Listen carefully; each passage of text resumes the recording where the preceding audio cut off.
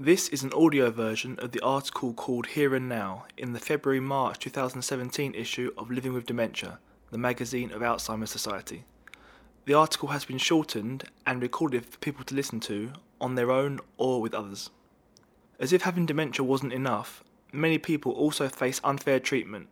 My name's Gareth Bracken and I'm reading an article about an Alzheimer's Society ambassador who is choosing her battles to secure her and others' rights. I'd always been renowned for having a brilliant memory. I never did forget. But then it started to let me down badly, says Wendy Mitchell. I couldn't put names to faces I recognised. I'd forget the simplest of words at work. The worst episode was coming out of my office and not knowing where I was or who all the voices around me belonged to.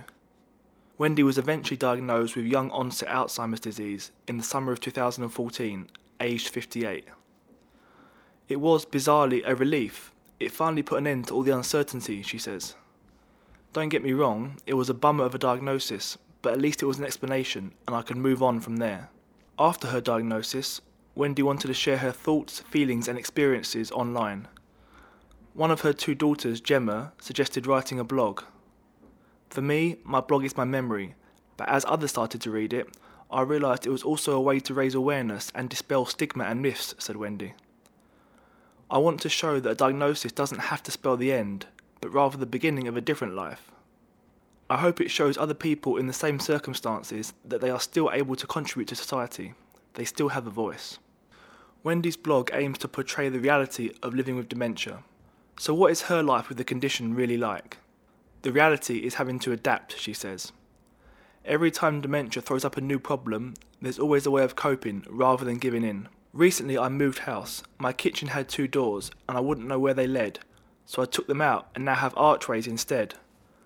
I also can't cook like I used to.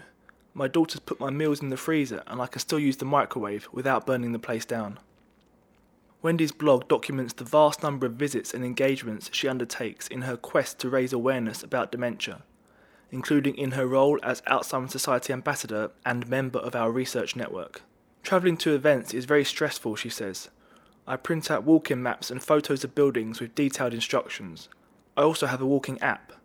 It's a mammoth operation, but it means I can still go somewhere. So, to recap. Wendy Mitchell was diagnosed with young onset Alzheimer's disease in the summer of 2014, aged 58, after noticing problems with her previously excellent memory. She writes a blog, which she uses to aid her own memory and also raise awareness of dementia among other people. Wendy wants to show that people with dementia are still able to contribute to society and that their diagnosis can spell the beginning of a different life rather than the end of their current life. She undertakes a vast number of visits and engagements in her quest to raise awareness about dementia, including in her role as Alzheimer's Society ambassador. Wendy is keenly aware of how the rights of people with dementia are often ignored, and with so many potential battles, she has to decide which to fight. She made the national news recently after losing her personal independence payment, known as PIP. PIP is for people under 65 with a long-term illness or disability who may need help with daily activities or getting around. Having been found eligible for PIP in 2015, Wendy was receiving £76.90 a week. However, the payments were taken away after a review late last year. Apparently, I now don't meet the criteria, even though I'm worse than I was 18 months ago, she says. They even implied I was better than before. Wendy found the decision demoralising. Their interpretation is that I can cook and travel, but they don't take into account the extraordinary lengths to which I had to go to do these things, she says. They asked me so little and didn't help me to answer the questions, which showed their lack of understanding of dementia. I've been inundated with other people with dementia experiencing the same thing. The review of her PIP had a significant emotional impact, and Wendy decided not to put herself and her daughters through the strain of an appeal tribunal. However, she remains determined to continue standing up for the rights of people living with dementia, and encourages others to do the same whenever they can. We're definitely seen as an easy option because it's so stressful to fight, but I want others to know that they don't have to accept injustice. There are people out there who will help. As for the future, Wendy's outlook, as ever, is realistic yet optimistic. I never dwell on the future. It's a wasted moment because I can't change what will happen to me, she says. I concentrate on enjoying today, not dwelling on things I don't have control over. I focus on the here and now. I have control over that. I enjoy the moment.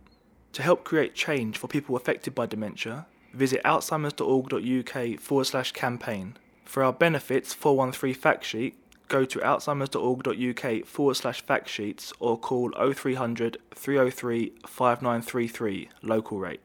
To have your say in our research, join our research network. See alzheimers.org.uk/research network. For more audio versions of magazine articles and links to other Alzheimer's Society podcasts, see alzheimers.org.uk/LWD podcast.